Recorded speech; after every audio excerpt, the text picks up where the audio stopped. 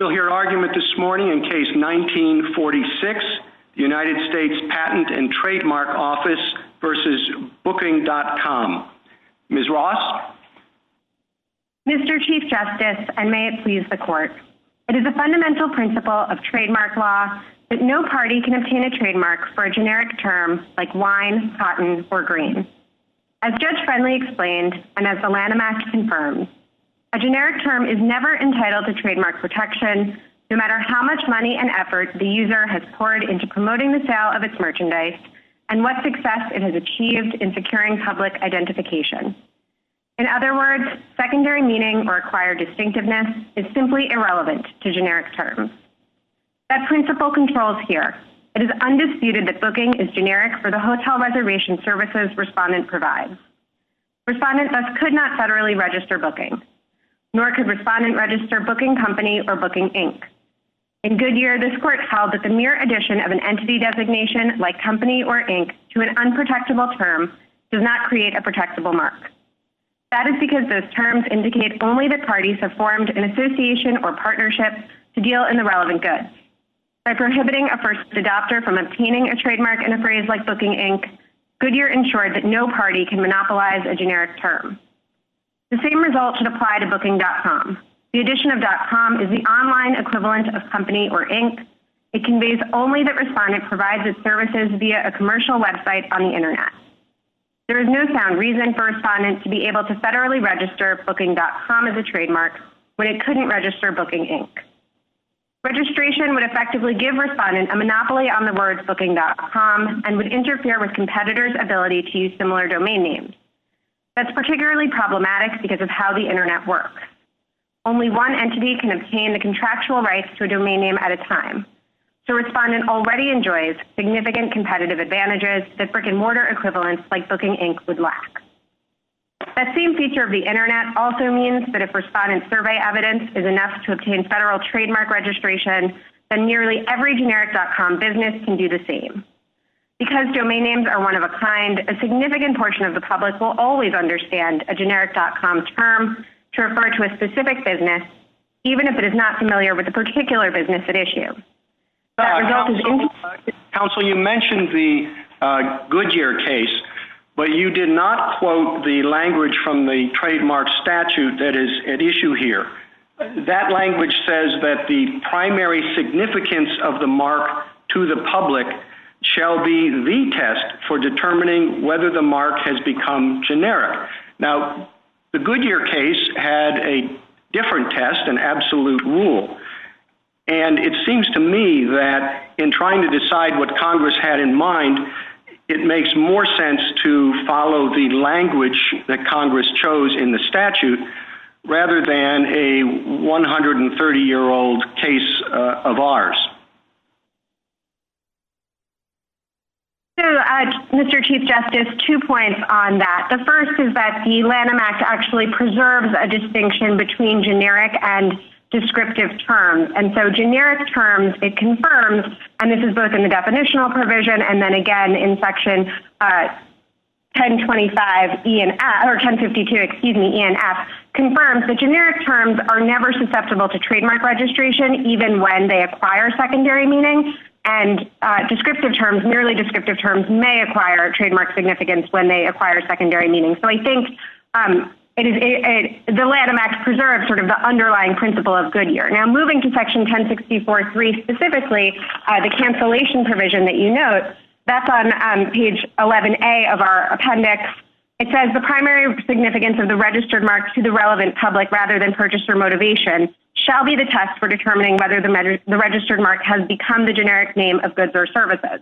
I think it's significant here that that provision was enacted in 1984. Respondent has pointed to no case and no source before its own brief suggesting that it overturned this court's decision in Goodyear.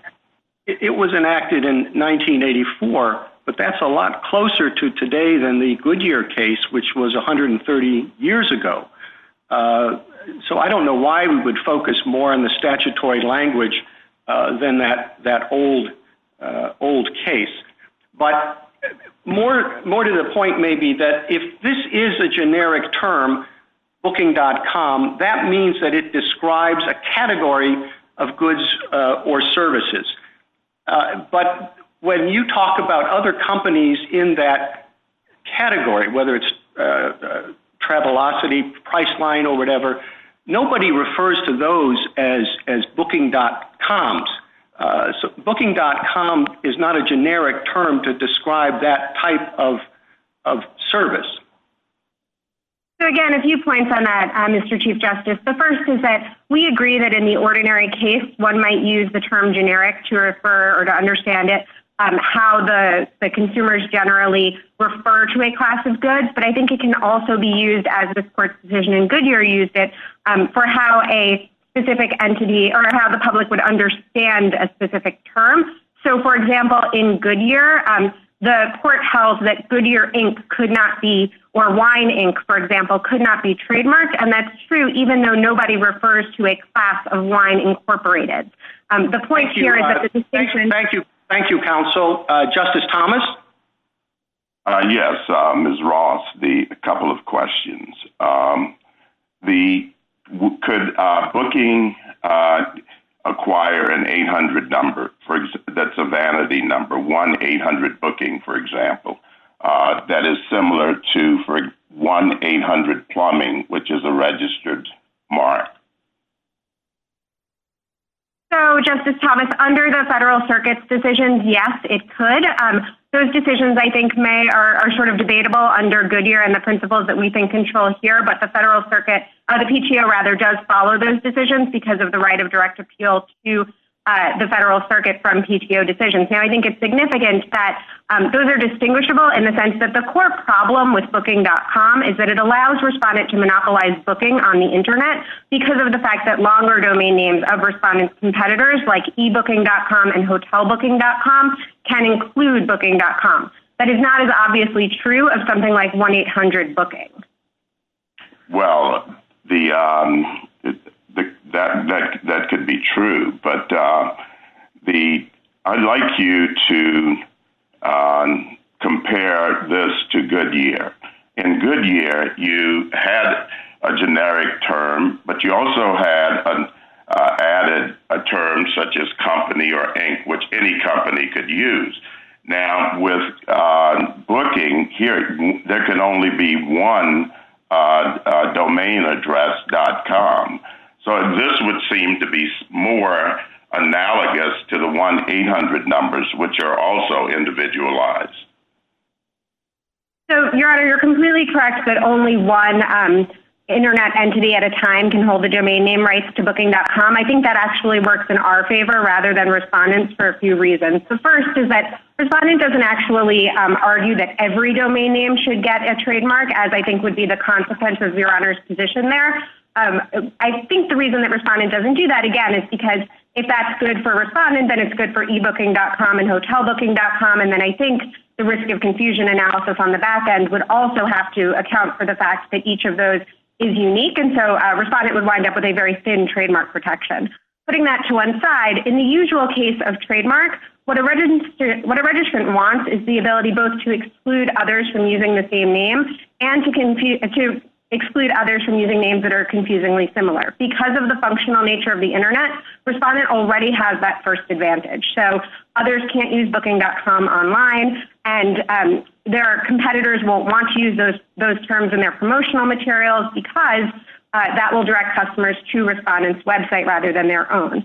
So the point here, and this is why generic.com terms garner so much money on the internet. The point, I think, of this case, what really matters is the second type of usage, the ability to block out competitors like ebooking.com and hotelbooking.com. And I think that's exactly the type of anti-competitive concern that this court expressed in Goodyear, that if you allow one company to have Booking Inc. or Booking Company, it's going to preclude others from calling their goods by their name and from marketing themselves as what they are. Now, I think the Judge Wynn explains this very well in the Court of Appeals dissent at pages 28A to 29A of our appendix. What respondent wants here is something it couldn't get in the brick and mortar world. So usually we require businesses to decide whether to adopt a generic name up front, and that allows them to get easy recognition from consumers who automatically understand what they sell. But we don't allow trademarks. Thank you, counsel. Justice Ginsburg? Two questions. First question is, if you're right, that .com doesn't make a generic term non-generic, how many marks, already registered marks, would be subject to cancellation? I take it there are dozens of .coms that have been registered. Is that so? So, Justice Ginsburg, I think respondents suggest that there are far more than there actually are. If I could make just a few points on this. The first is that the TTAB, which is how the PTO speaks precedentially, has been consistent on this point, and the examiner decisions in our appendix, as well as the courts of appeals other than the court below. So by and large, our rule is being followed out in the world, so I don't think that there is going to be this huge change. Now, respondent does point to some examples, but I think those examples show a few flaws. One of those flaws is that respondent seems to think that on our rule, the combination of any two nouns or any noun and an entity designation is always going to be generic. That's simply not true. You always have to look at how the two terms are being used. So, for example, respondent looks to Cheesecake Factory, but of course that's not a literal factory producing cheesecakes, it's a restaurant. So I don't think Cheesecake Factory... I wanted you to focus on cancellation. Who could apply to cancel an existing registration? So I do believe... If we rule in your favor, would the PTO itself endeavor to cancel these marks? I don't believe so, Your Honor. I think that competitors could, under Section 1064, file petitions to cancel registration. And, of course, the fact that it was generic would allow cancellation at any point. Now, I think that those same entities could have brought cases previously based on, again, the binding law of the Federal Circuit and the TTAB, which is and was consistent on this point. So, again, I think because respondents' appendix sort of greatly overstates the number of marks that actually have been incorrectly registered, we don't have a fear that there will be a huge backlash if the rules change. And to explain a little bit more why I think that's so, respondent points to not just examples like cheese. I have another question I wanted to ask you, and it's a follow-up to Justice Thomas. Your answer to the telephone number question, 1-800-BOOKING, was, well, that's the Federal Circuit precedent, but it would be our job in this case to deal with that if the Federal Circuit is wrong. You have another distinction, the 1-800, say, mattress or booking, that would distinguish it from the domain name? Yes, Justice Ginsburg. So I think the other distinction is that, again, Booking.com can be encapsulated in longer domain names in a way that 1-800-BOOKING or Booking itself really couldn't be in longer phone numbers. So there's sort of a sort of de facto reason why the same competitive risks aren't there. I think it's also worth taking a step back. Thank you, counsel. Justice Breyer? Same question. Justice Thomas's question. Good morning, anyway. Justice Thomas's question, Justice Ginsburg, what do you want to say about that? You can have a trademark that is an address, 1418 35th Street or something. You have a trademark that's an address. You can have a trademark that's a telephone number. So why can't you have a trademark that's a .com? So again, Justice Breyer, and good morning. I think that it is clear from Goodyear that Goodyear balanced these competing objectives that are always true in trademark law in this very similar context of Booking Company. We think Booking Company and Booking.com are essentially equivalent. All Booking.com tells you is that there is a website on the internet for booking. It tells you it's a type of service. That's sort of a classic generic usage. And we think that that follows from Goodyear. Now, Goodyear, as I was saying, sort of balanced these two competing interests. On the one hand, we want to make sure that consumers understand that the good they got last time is from a particular brand, and so we want strong brand identification, and we protect trademarks for that reason. On the other hand, we want to avoid monopolization of language. And I think that's exactly the concern that Goodyear had with Booking Company and Booking Inc., or Wine Company and Grain Company and Grain Inc., in the words of Goodyear. And it's exactly the same concern that we have on the internet here, because again, by using Booking.com and by getting a trademark on Booking.com, respondent necessarily must want to be able to block out eBooking.com and HotelBooking.com and similar names. I think, again, because respondent couldn't do that in the brick and mortar world, there's no reason why it should be allowed to do it on the internet. Now, you noted that you could have sort of a street address as a trademark, but I think that's fundamentally different because, of course, that's not telling you anything at all about the services. So the registrant there would still have to work to build up its brand recognition in the same way that a person who uses a inherently distinctive mark like Amazon has to do. They don't get this sort of upfront benefit from using a generic term where everyone now knows that they provide, in respondent's case, online booking services, and all of the concomitant benefits on the internet that go with that, such as, again, the fact that other competitors can't use that name, and the consumers will go to Booking.com expecting that to be a site for booking, for online booking, even if there's no particular knowledge on the part of the consumer about that website. Thank you. Justice Alito? What do you think I should do if I think that Goodyear is the case from a different era and doesn't control here, but also think that the Lanham Act similarly was enacted in a different era, namely in the pre-internet era, and that the case law in which Ms. Blatt relies belongs to that era? How can a rule that makes sense in the internet age be reconciled with the language of the Lanham Act? So I think, Justice Alito, it's pretty easily reconcilable with the Lanham Act, and I want to go back to the Chief Justice's first question about the primary significance test. Again, the primary significance test is sort of cabined necessarily in the statute, at least, to cancellation of a mark that was already considered distinctive. So this comes up in cases like Teflon and Kodak and things where it's a coined term.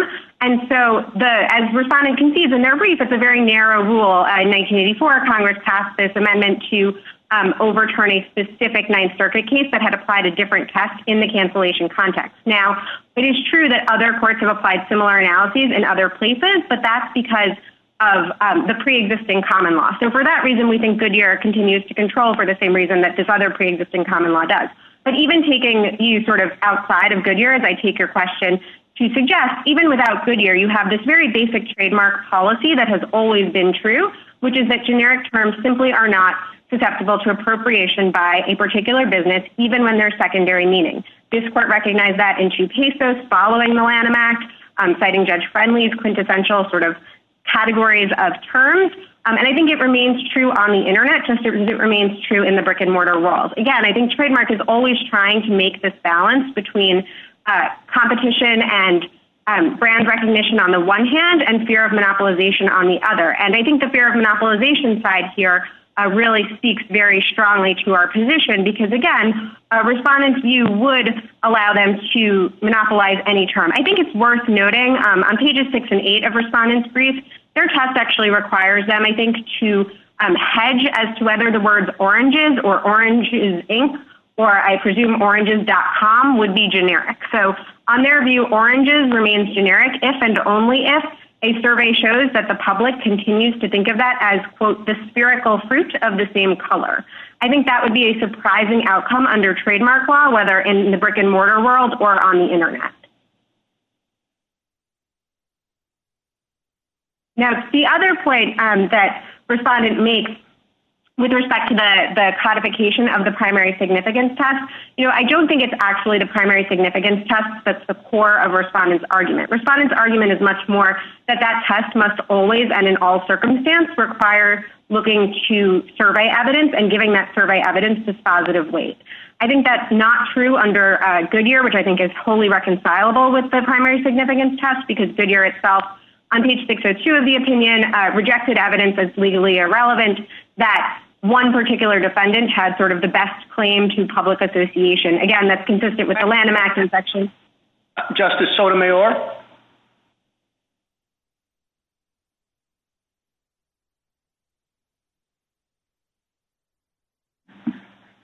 Justice Sotomayor? I'm sorry, Chief.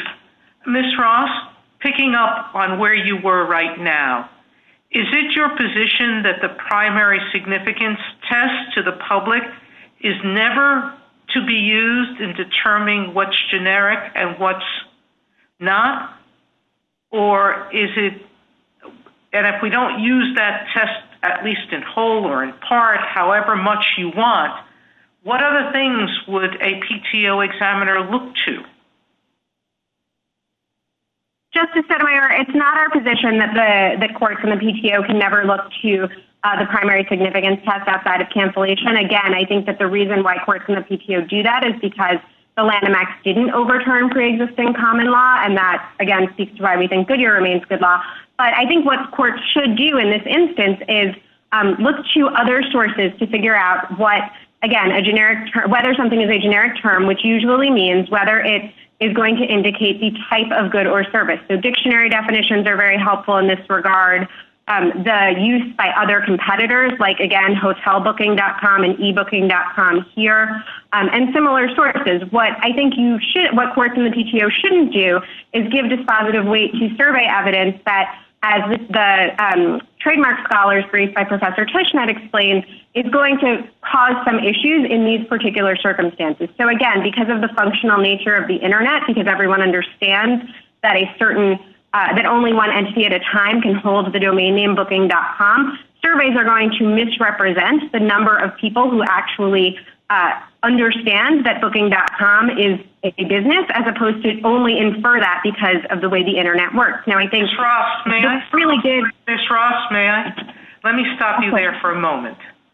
I looked at your definitions of booking, and it basically, one definition said booking a hotel.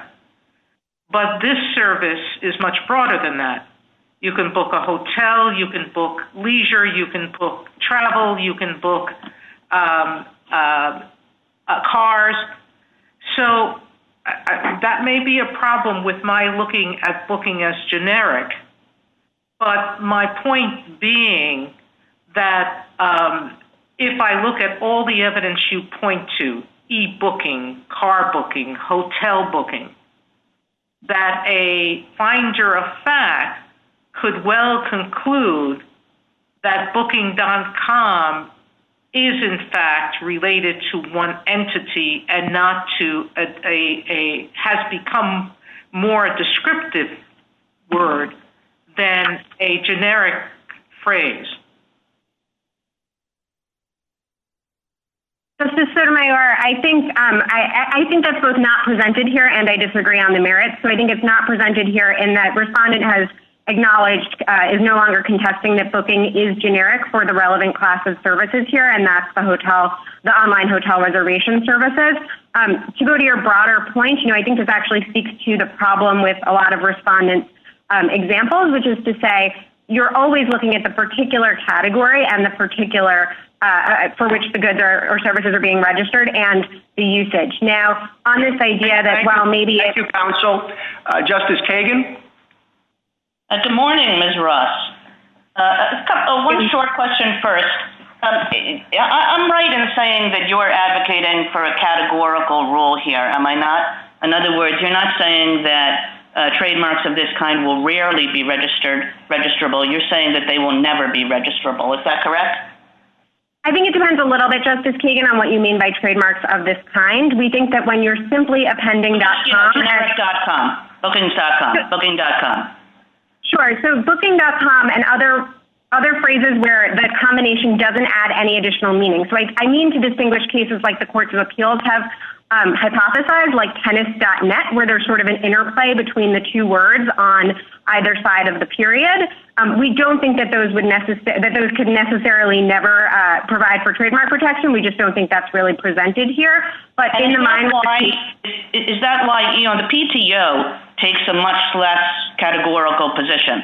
It says, well, those .coms will typically not add source identifying significance, but it doesn't say never. Why is that? Why is there a difference between what the PTO examiner's manual says and what you say? So I don't think there actually is a difference, Justice Kagan. I think what the PTO is leaving open, again, is this category, this very narrow category of rare cases that the Federal Circuit and the Ninth Circuit have recognized. I think what respondent would do is to expand that category. I mean, respondent has tried to say that this is sort of the rare case, but as I was explaining earlier, I think basically every generic.com case is going to have this type of evidence because of people's knowledge of how the Internet works. So I think we're not asking...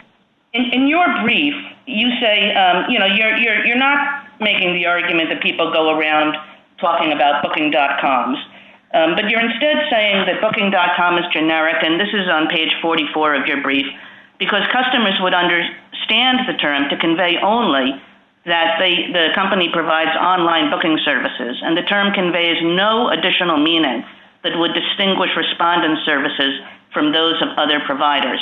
And I guess when I think about that test, I think, well, maybe or maybe not. If the test is what you say, is what is a consumer going to understand, and does the term convey additional meaning that would distinguish the respondent services from others, I kind of think, well, maybe it would. Well, so how does that test go along with the categorical rule? So I think, Justice Kagan, to the extent that you think it could convey to consumers some additional meaning, that additional meaning, and really the only additional meaning that respondent has ever pointed to, is this idea that it points you to a particular website. So that, I think, both because it's a functional feature of the Internet to which we don't usually give trademark protection, and for all of the competition-based reasons I was noting earlier, I think that can't be enough to get them over the line. They've never made an argument. Again, the sort of the key distinction between generic and descriptive terms is that a generic term identifies the type of good or service, whereas a descriptive term tells you something about a feature or characteristic of the service. So, for example, apple pie, generic for pies, but descriptive for room spray or candles and the like. Sorry to interrupt. Suppose, Ms. Ross, that you lose on your argument on a categorical rule. Is there something else that you would like the court to include in an opinion about how to evaluate registration claims for generic.com marks? In other words, if categorical is a bridge too far, is there something else that we should be thinking about in terms of saying when it is that generic marks are registrable? So a few points, Your Honor. I think first we obviously think that the court should follow Goodyear, and so I think what Goodyear said was that generic company terms, quote, without further specification won't be enough to get trademark protection. I think that is essentially the rule that we're asking for here. It's not. Briefly, Ms. Ross? Sure. I think we would want at a bare minimum, the risk of confusion analysis on the back end to be extremely sensitive to the fact that what's driving the intuition is the uniqueness of the domain name, and so that equally applies to respondents' competitors. Thank you, counsel. Justice Gorsuch? Counsel, I'd like to follow up on that and just give you another minute to continue answering that question. Suppose the court does not accept your bright line rule. How would you advise the court to write an opinion that draws on and points to this sensitivity necessary in this area? Sure. So a couple of points, Justice Gorsuch. The first is that I think, again, even if the court did not think that Goodyear squarely controlled here, as we do, I think it is very indicative of the right type of analysis in terms of the concern with monopolizing language. As I was saying earlier, I think... Let's put Goodyear aside for the moment, okay? Again, I know you want us to go there, but put that aside for the moment. What would you have the court say? Certainly. So I would want the court to recognize, as the Lanham Act, I think, commands, again, in sections 1052E and F, that generic terms generally are not susceptible to trademark registration based on secondary meaning. And so respondent, like all generic.coms, would have to come forward with some evidence other than simply this secondary idea that, yes, this is a term that just tells me that it's an online booking agency, but consumers have come to understand it as something else. I think blurring that distinction could have really bad consequences outside of the .com context. So, again, the Oranges or Oranges Incorporated example where everything is now subject to survey evidence. So I would want the court to make clear. I guess that leads to my next question, and that is, why aren't existing doctrinal tools under the Lanham Act sufficient? Because we do always, in every case, not just this area, would take very seriously questions about consumer confusion. And it seems to me a lot of your argument on competition law policy issues is concerned with consumer confusion. But the Lanham Act accounts for that. And then it seems like you're also concerned about the use of a generic term. But fair use doctrine is designed to account for that. So why aren't there sufficient doctrinal tools to address the competition law concerns you've raised? And why isn't this just another example of where intellectual property and monopolization concerns intersect, and we have to respect the judgment Congress made in this particular area? So, Justice Gorsuch, there's a lot in that question. I think that, my first line answer, of course, is that we think that the tools are sufficient. They just point in our direction. Now, I think that the fact that generic terms can't be trademarked even upon a showing of secondary meaning under the Lanham Act is itself enough to resolve this case. Now, moving on from there, you mentioned the risk of confusion analysis. I think it's notable that respondent in their brief says we should get a trademark on Booking.com, but if eBooking.com comes, and a large part of that is because we're unique, but if eBooking.com comes along, we should win in a risk of confusion analysis because we were here first. Now, I think if it's sort of good for the goose, good for the gander, if Booking.com gets trademark protection because it's unique, then it seems as though eBooking.com should get equal protection because it too is unique. So I don't think that sort of the competition concerns are necessarily resolved under existing trademark law. I think you would actually have to. Justice Kavanaugh? Thank you, Mr. Chief Justice. Good morning, Ms. Ross. Respondent says there's no threat of monopoly with domain names because they're unique, and they say they wouldn't, in fact, be concerned about eBooking.com or similar names in their brief. So what are the real-world practical problems you foresee if .coms could obtain trademarks? Thank you, Justice Kavanaugh. So again, I think the real-world practical problem is, one, I don't read respondent actually to say that they wouldn't think that eBooking.com were infringing. They say, sure, go ahead and register it, but if it turns out consumers are confused, then we think we get the territory and you don't. So I do think there is a very real risk of monopolization in that sense. The other risk, though, I think, is that respondent is already getting, as I mentioned earlier, these huge first-mover advantages from the fact that it and only it can control Booking.com on the Internet.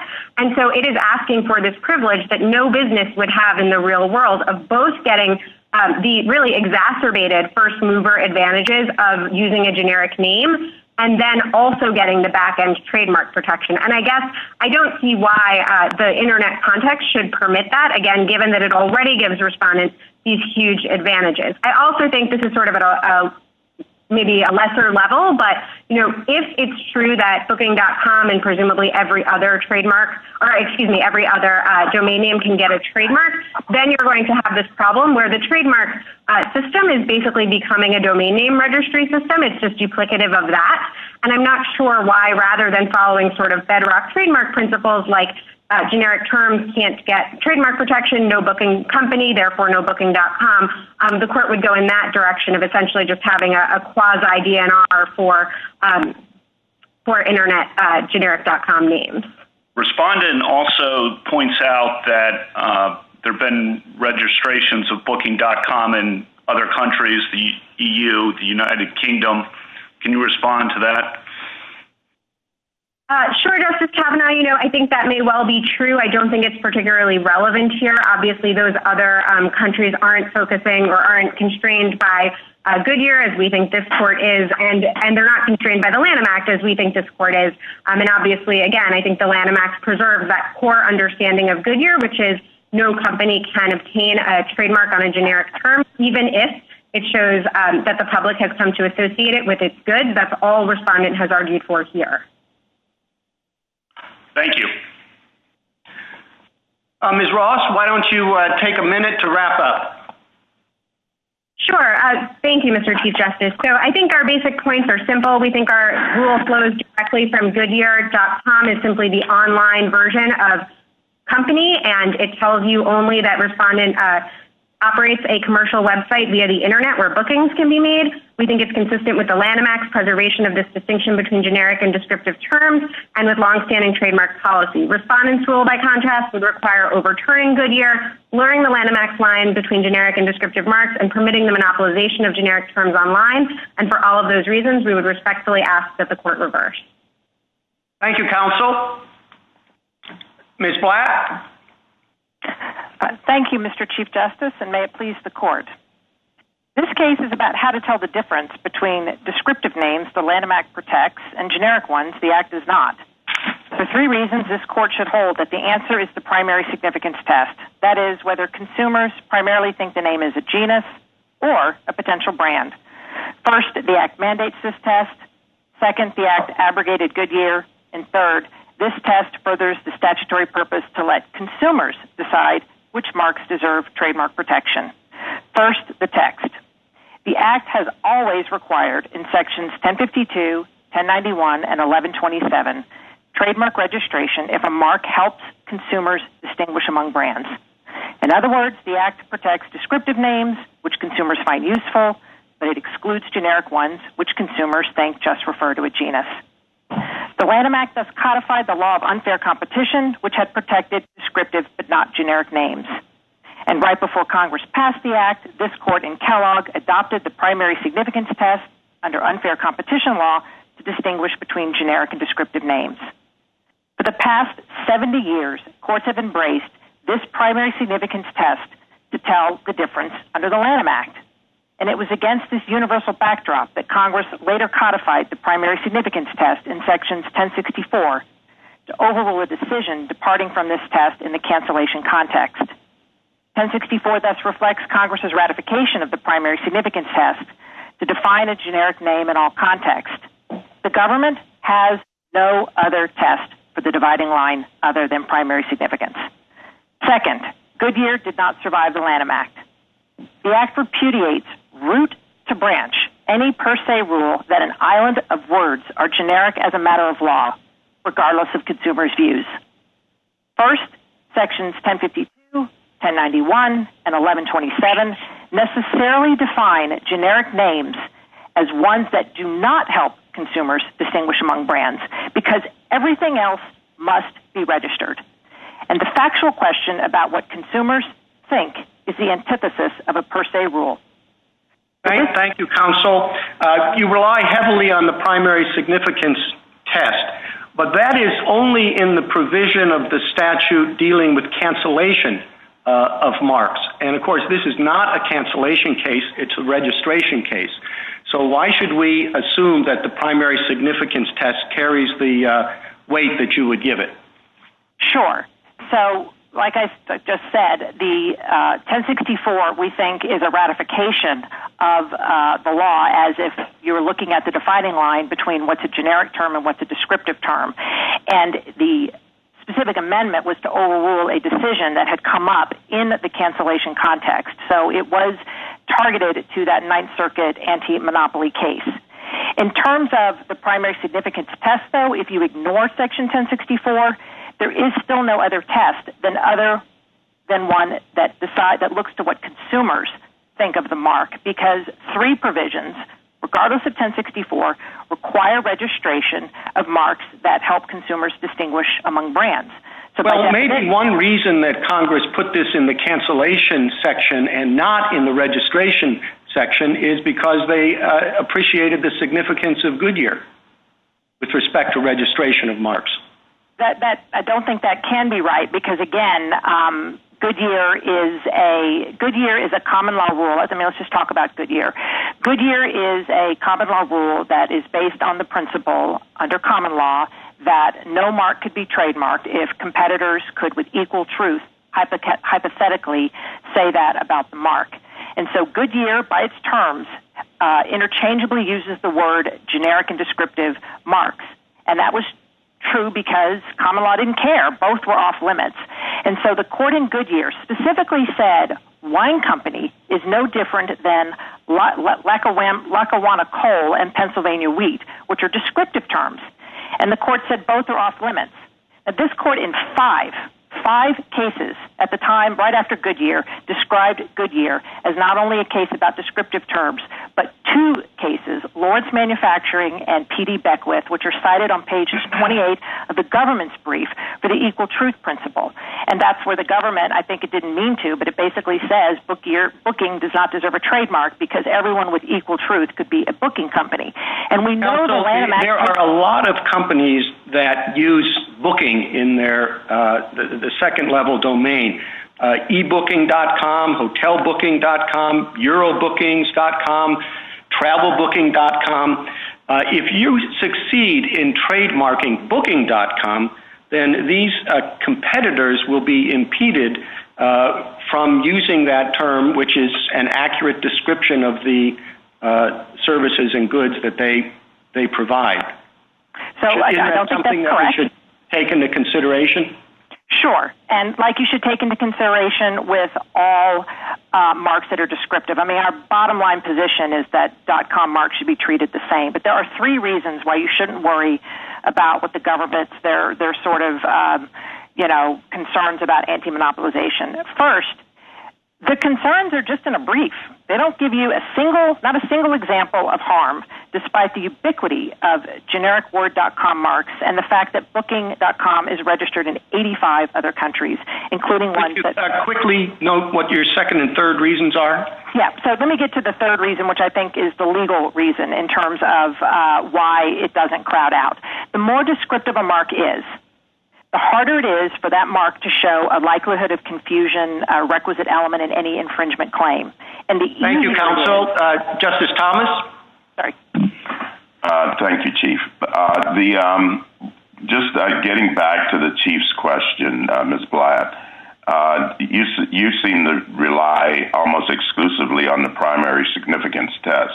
Do you need that test in order to prevail here?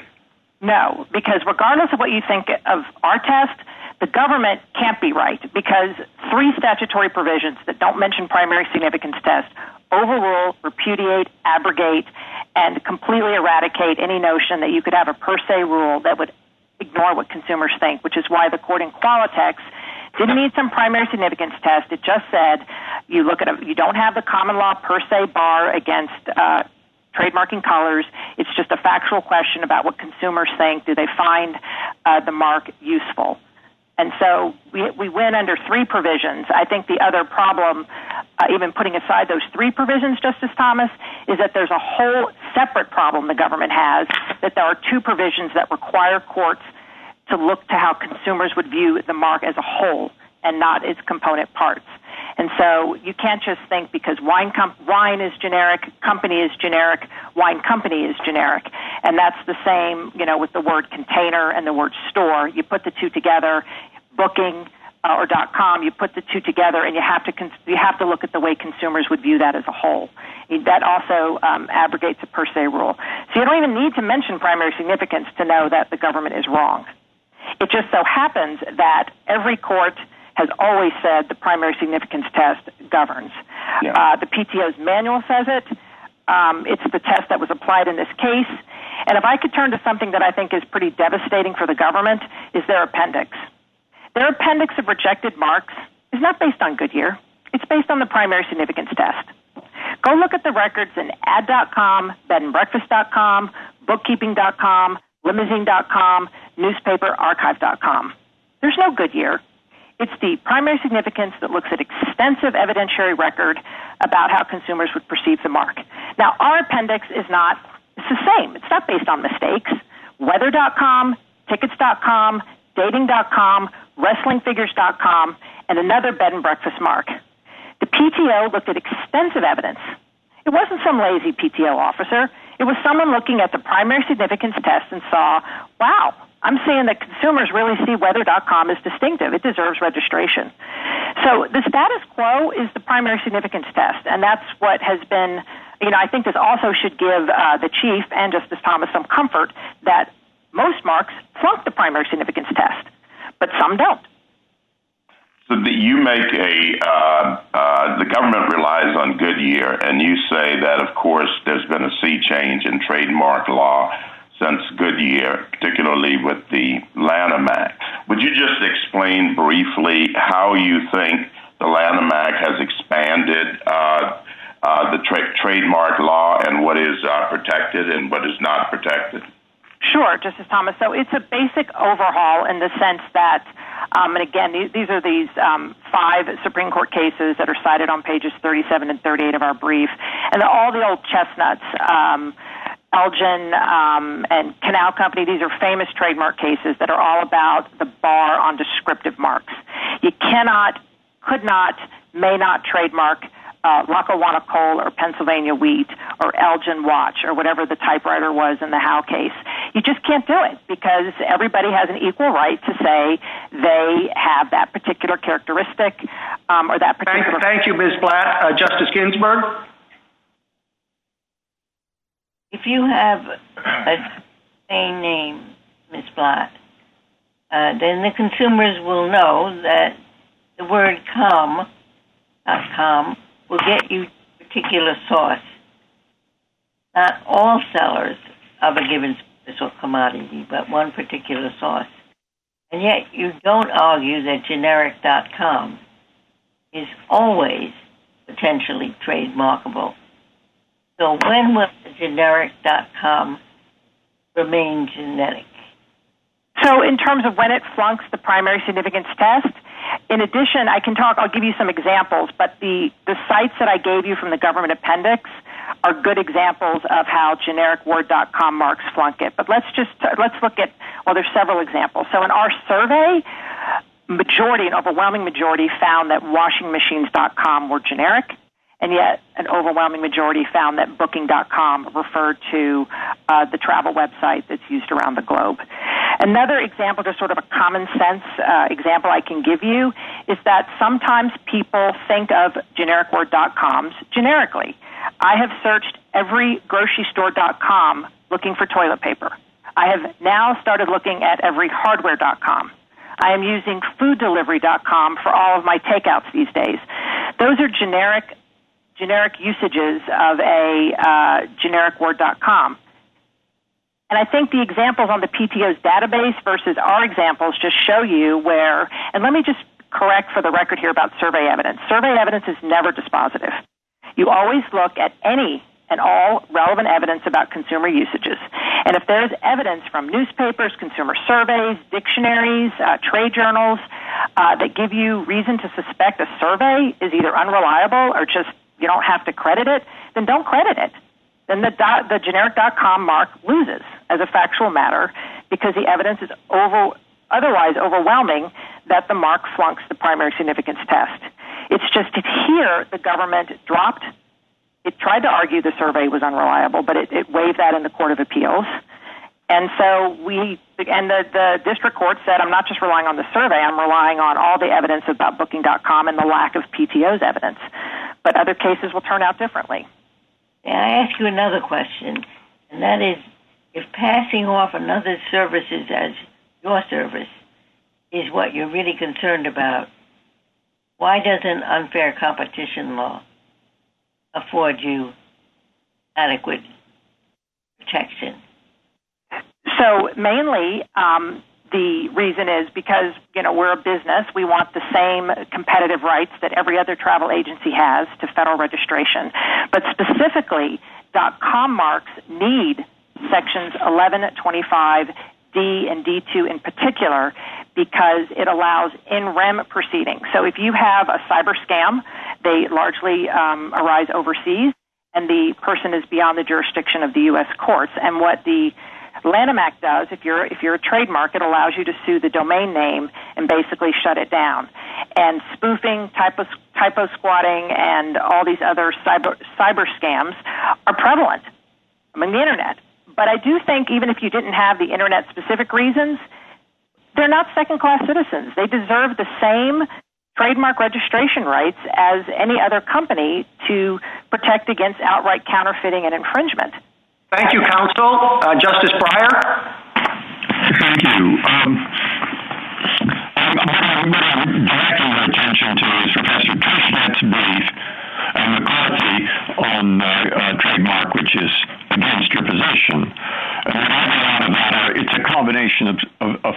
things. One, the trademark law is supposed to give the company the advantage that grows out of a commercial identification. It's not supposed to create monopoly power or market power beyond that. Here, the power of the trademark, your trademark, is exactly growing out of the fact that everybody knows there's one com with one name. And if you can do it in the future, you don't have to worry about searching the internet for toilet paper from grocerystores.com. There will only be one. Grocerystores.com will recognize one and only one. There'll be pizza.com, there'll be cookies.com, there'll be flowers.com, etc. Now, second, the problem is maybe not so bad if that was the only thing that they could use. But there are going to be lawsuits when it's ipizza.com because that's Italian pizza, or fflowers.com because that's fresh flowers, or ebookings.com. So we're creating an area of exclusivity that goes well beyond the name. The third thing they bring out is that, in fact, the identification that you talk about flows simply from the fact that loads of people now know that each internet company has one name. So the interesting thing about your survey is not the 73% of the people who think that Bookings.com is a single company, but the 33% of the people who think that WashingMachines.com is a trademark special company, which it isn't. And they do that because they know about the internet. So you're taking internet power, not just advertising or commercial product power, and multiplying it. And the fourth thing is what Justice Ginsburg said. There's another way to achieve your result, unfair competition law. All right, now that's a lot, but I want to hear your answer to those points. Sure, it's not really a lot. It's first, there's the statute, that the statute decided the policy decision in our favor. If we meet the definition of a trademark, we get registered. Second, as a policy matter, the Tushnet brief is just wrong. If you look at the pages 94 of the trial court record, that was the government's expert's story, their narrative. The judge rejected it. And if you look at pages 164 and 167 of the joint appendix, our expert trashes that methodology and makes fun of it and says, take out. Go ahead, remove every single person who erroneously thought WashingMachines.com was a trademark, and you still get a 64%, which is huge, brand recognition for Booking.com. Third, the government's appendix just destroys this argument. They reject these marks day in and day out. They don't get registered. Fourth, reality destroys their argument. Where are the lawsuits? Where are the complaints? Nowhere. I don't see any. Our brief at pages 27 and 28 cites rent.com, tickets.com, and travel.com, and then sites like, we just ran out of room to put them all. 123rent.com, rentsusa.now.com, for rent.com. It's endless. The notion that anyone is being crowded out is just silly. It would be one thing if they could explain someone complaining, but the ubiquity of the travel marks and the ticket marks and the rent marks is nuts. And so, thank you, counsel. Justice Alito? What would your client's position be if companies that took Booking.com but made very slight variations sought trademark protection? Yeah, that's fine, and that's why e-booking, we don't object to e-booking. E-booking is not a problem, and I think it's for the two reasons, if I could finish. It's exactly what Justice Gorsuch said. It is the fair use defense allows under Section 1115 B4 that anyone can use the registered name, here it would be Booking or Booking.com, to describe their services, no liability. And also, and McCarthy has a huge thing on this, that the more descriptive the names, these lawsuits just don't work. And that's true with the, it's not just .com marks, Alzheimer's has a foundation. Your client would not object to the registration of any trademark that simply made a slight variation in Booking.com. That would be fine. All of those companies could register their trademarks. They are, because there's a million Booking registrations already. Answer the question. Would your client object to that? They don't and have not and would not. Now, if there was fraud and somebody ripping off the goodwill based on Booking.com, I'm sure they'd want to sue, but it would be very hard to bring that lawsuit. Very hard. My concern with your position is exactly what I think Justice Breyer just suggested. You are seeking a degree of monopoly power that nobody could have had prior to the Internet age. I take it a company could not have registered Booking Company. But because of the Internet, you have Booking.com, which gives you an advantage over other companies that are in that business. And now you want to get even more advantage by getting trademark protection for that. So if I could turn to the company situation, this is just not true. The Wig Company, which is registered, is celebrating its 50th year anniversary. It's called the Wig Company. There's also the Wig Shop and the Wig Store and the Wig Mart. And so it's not like Wig Company has crowded out wig companies. There are many places that sell wigs just fine. It's not like any genericword.com has crowded out. Weather.com exists with AccuWeather.com. Law.com, there are so many law.com variations that are registered and not suing each other and no one's complaining that you just type in law.com into the database and you'll see it. There's just a lot of registered names. And that's fine in terms of saying, well, that's just, what the PTO does. But the fact that they don't have any anti-competitive harm seems to me telling that you wouldn't want to write an opinion destroying the billions of dollars of goodwill that's been built up in not just .com marks, but in company marks. And if you extend Goodyear past corporate designation, the government cited it said company means an association or a partnership. Well, .com is not an association of a partnership. It's a store to buy stuff. Thank you, counsel. Justice Sotomayor? Ms. Blatt, I am troubled, as Justice Breyer and Justice Alito are, about the monopoly situation. But I'm also troubled by what's the rule that you want the PTO to follow? They can't trademark under law generic names.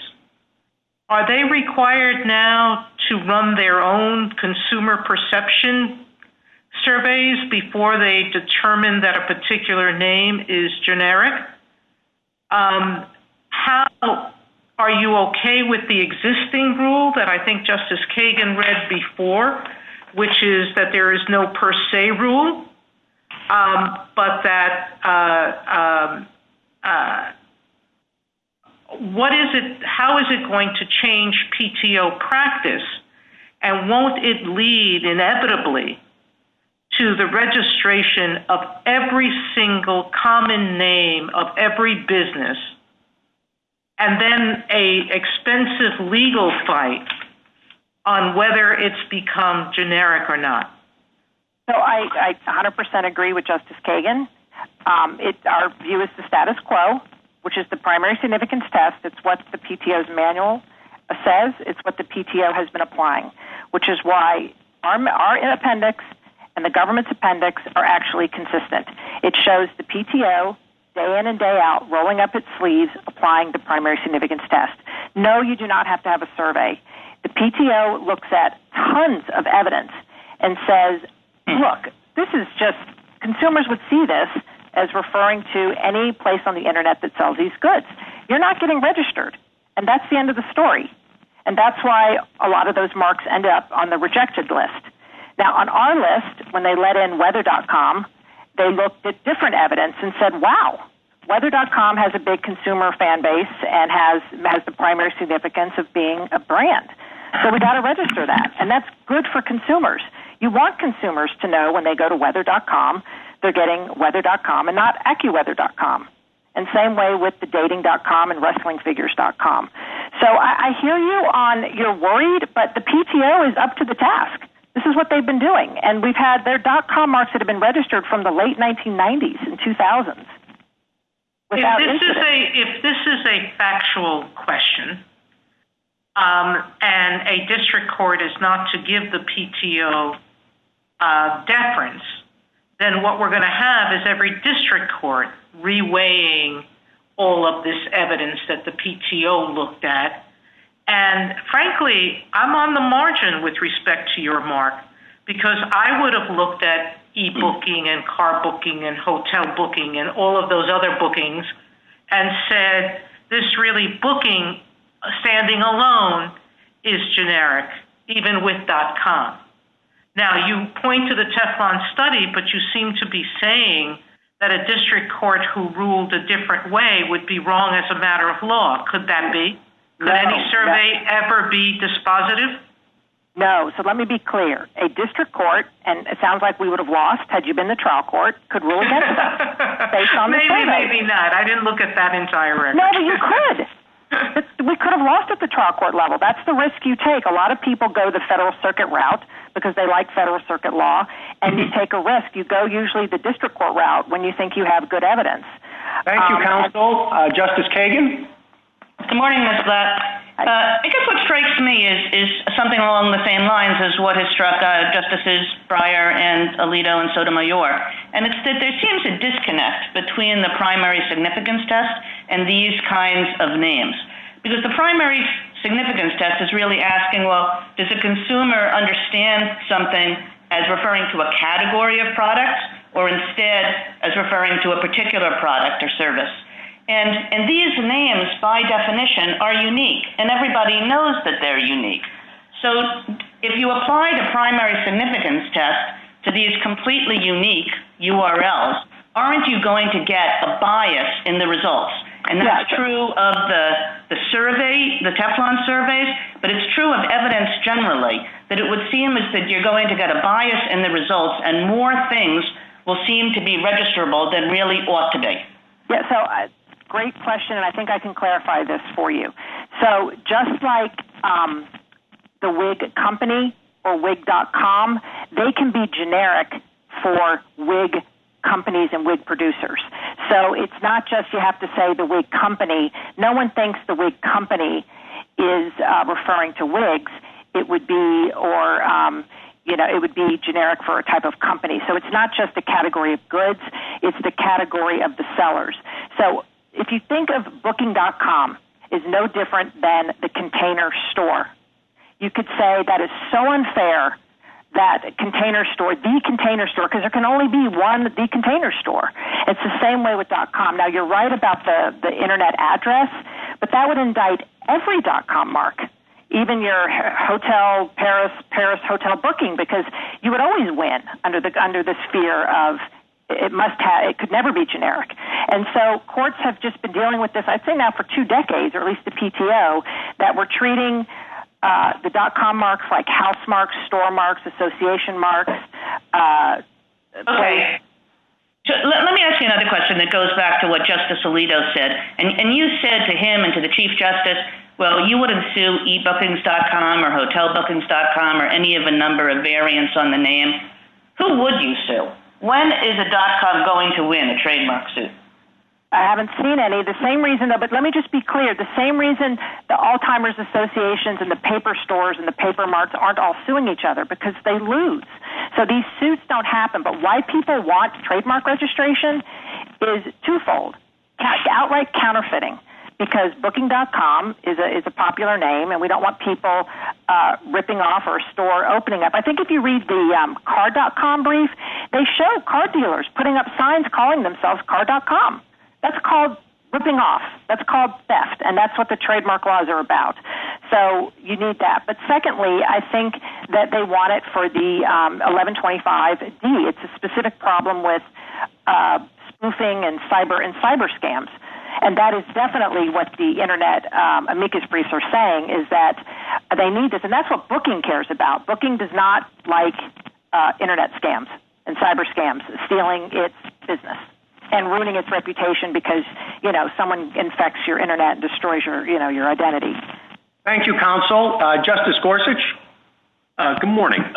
If I understand your point correctly, Ms. Blatt, it's that the government's concerns about the competitive advantage are minimized or mitigated by the fact that marks like Booking.com are relatively weak because you're putting together two generic terms.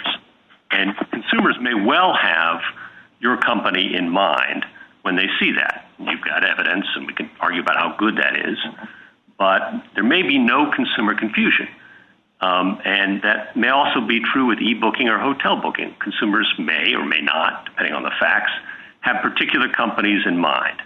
And the relative weakness of the mark is your answer, together with the fair use doctrine, to the government's monopoly concerns. Is that a fair summary? Much better than I said. Will you expound on that, please?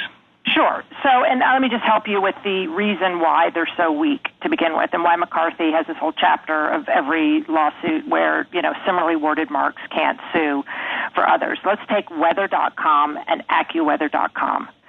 So it turns out that consumers, when you have very descriptive marks like both of those that are registered, consumers become very conditioned to focus on the difference. So they know Accu is different. If you look at booking and e-booking, consumers would focus on, there's the e-site, there's the e-one, I want to go to the e-one. And so it is very, very hard to show likelihood of confusion because the more similar the mark is, it becomes extremely impossible or exceedingly unlikely to be able to prove that. And that is not specific to the .com context. It's the same problem that every mart, shop, source, place, exchange, emporium, collective, we have, there's a million dog marks, a million coffee marks, a million paper marks. They all have different store, shop, place, very similarly worded.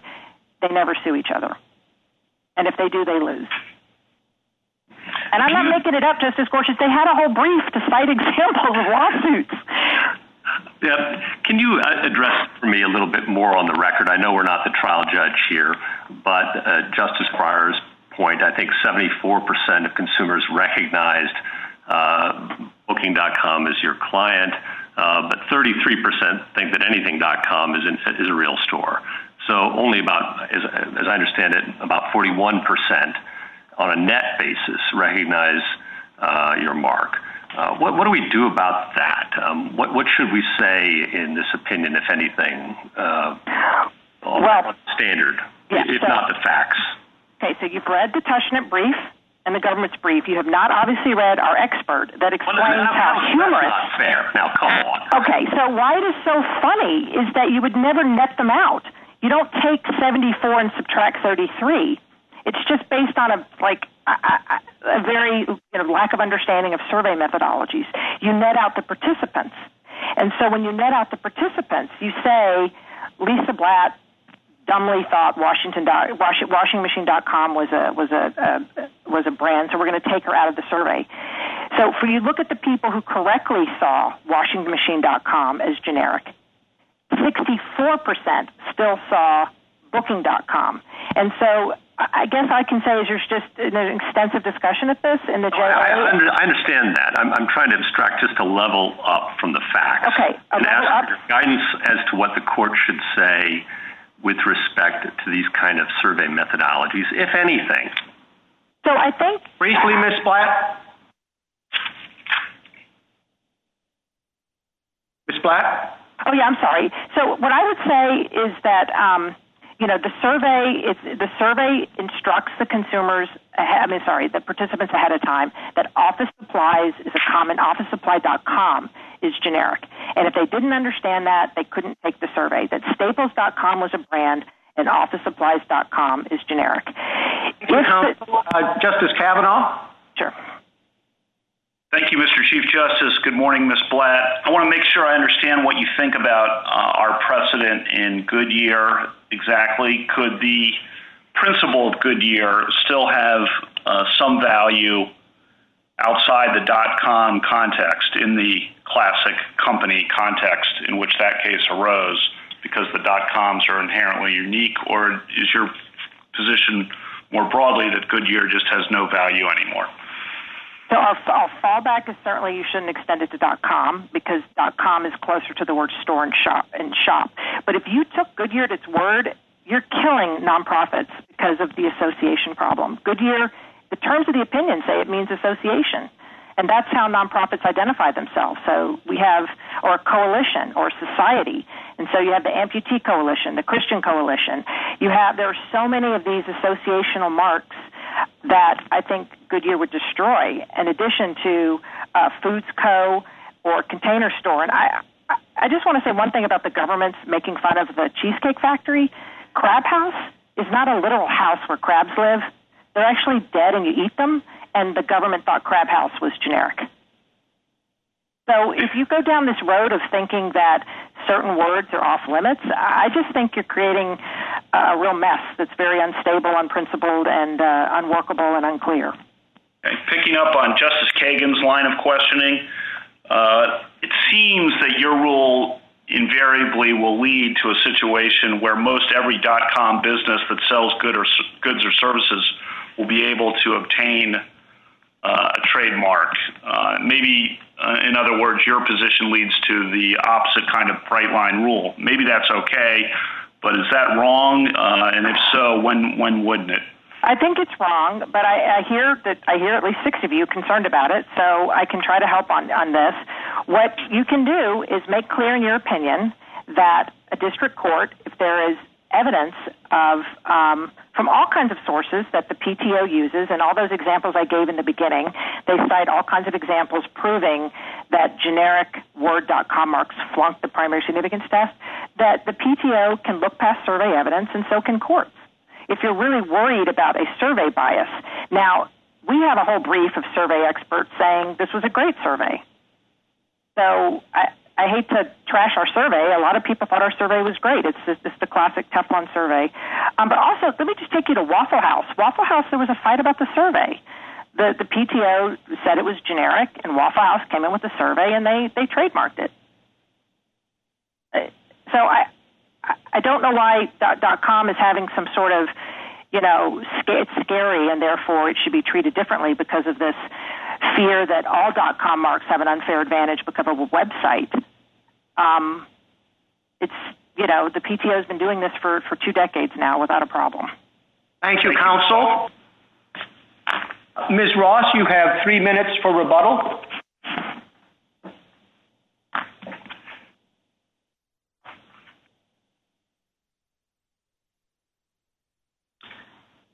Ms. Ross, 3 minutes for rebuttal.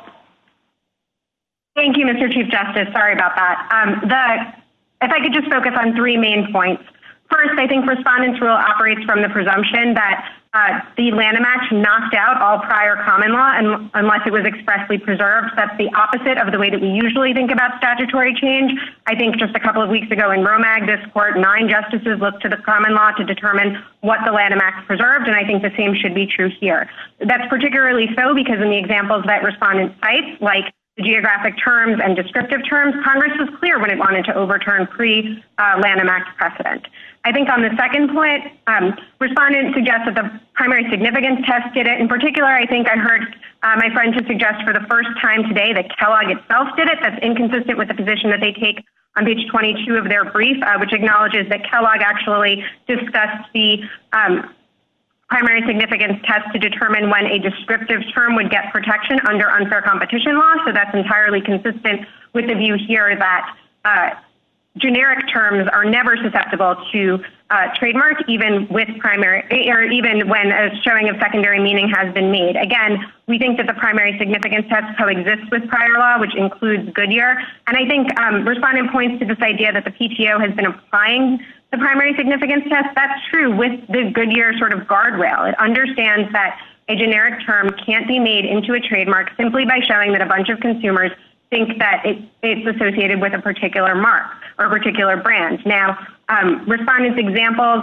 our respondent survey actually proves this point. There was a lot of back and forth about washingmachine.com versus booking.com, but I think what's really instructive here is washingmachine.com versus supermarket. 33% of respondents in respondent survey thought that washingmachine.com was a brand name.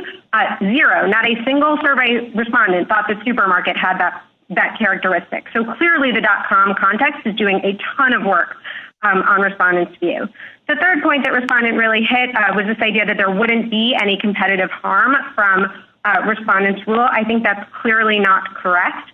We know that because of the same reason that we know that booking companies shouldn't be allowed to be trademarked. We just know that when you have that trademark law is not supposed to take terms off the table that everyone needs to describe their goods. I think, respondents focused on certain examples like tickets.com and Container Store. I think, again, respondent is misunderstanding that you have to always look at what those are registered for. So tickets.com, for example, for ticket management services, not for tickets generally. So they're massively overstating what's going on here. I think, again, there might be hard questions at the margins on some of these, whether something like container or tickets is being used in its generic sense, but that's not reflective of the .com or the company. That's at that first root level. Finally, I think if they're not going to sue ebooking.com and hotelbooking.com, it's really unclear what they want out of this. Ripping off, respondent referred to, is covered by unfair competition. Typo squatting, likewise, is covered by unfair competition. And Section 1125D, which respondent pointed to, presumes that you have a pre-existing trademark like Kodak or like Xerox or like Teflon in the old days, and someone goes along and gets a trademark. Thank you, counsel. The case is submitted.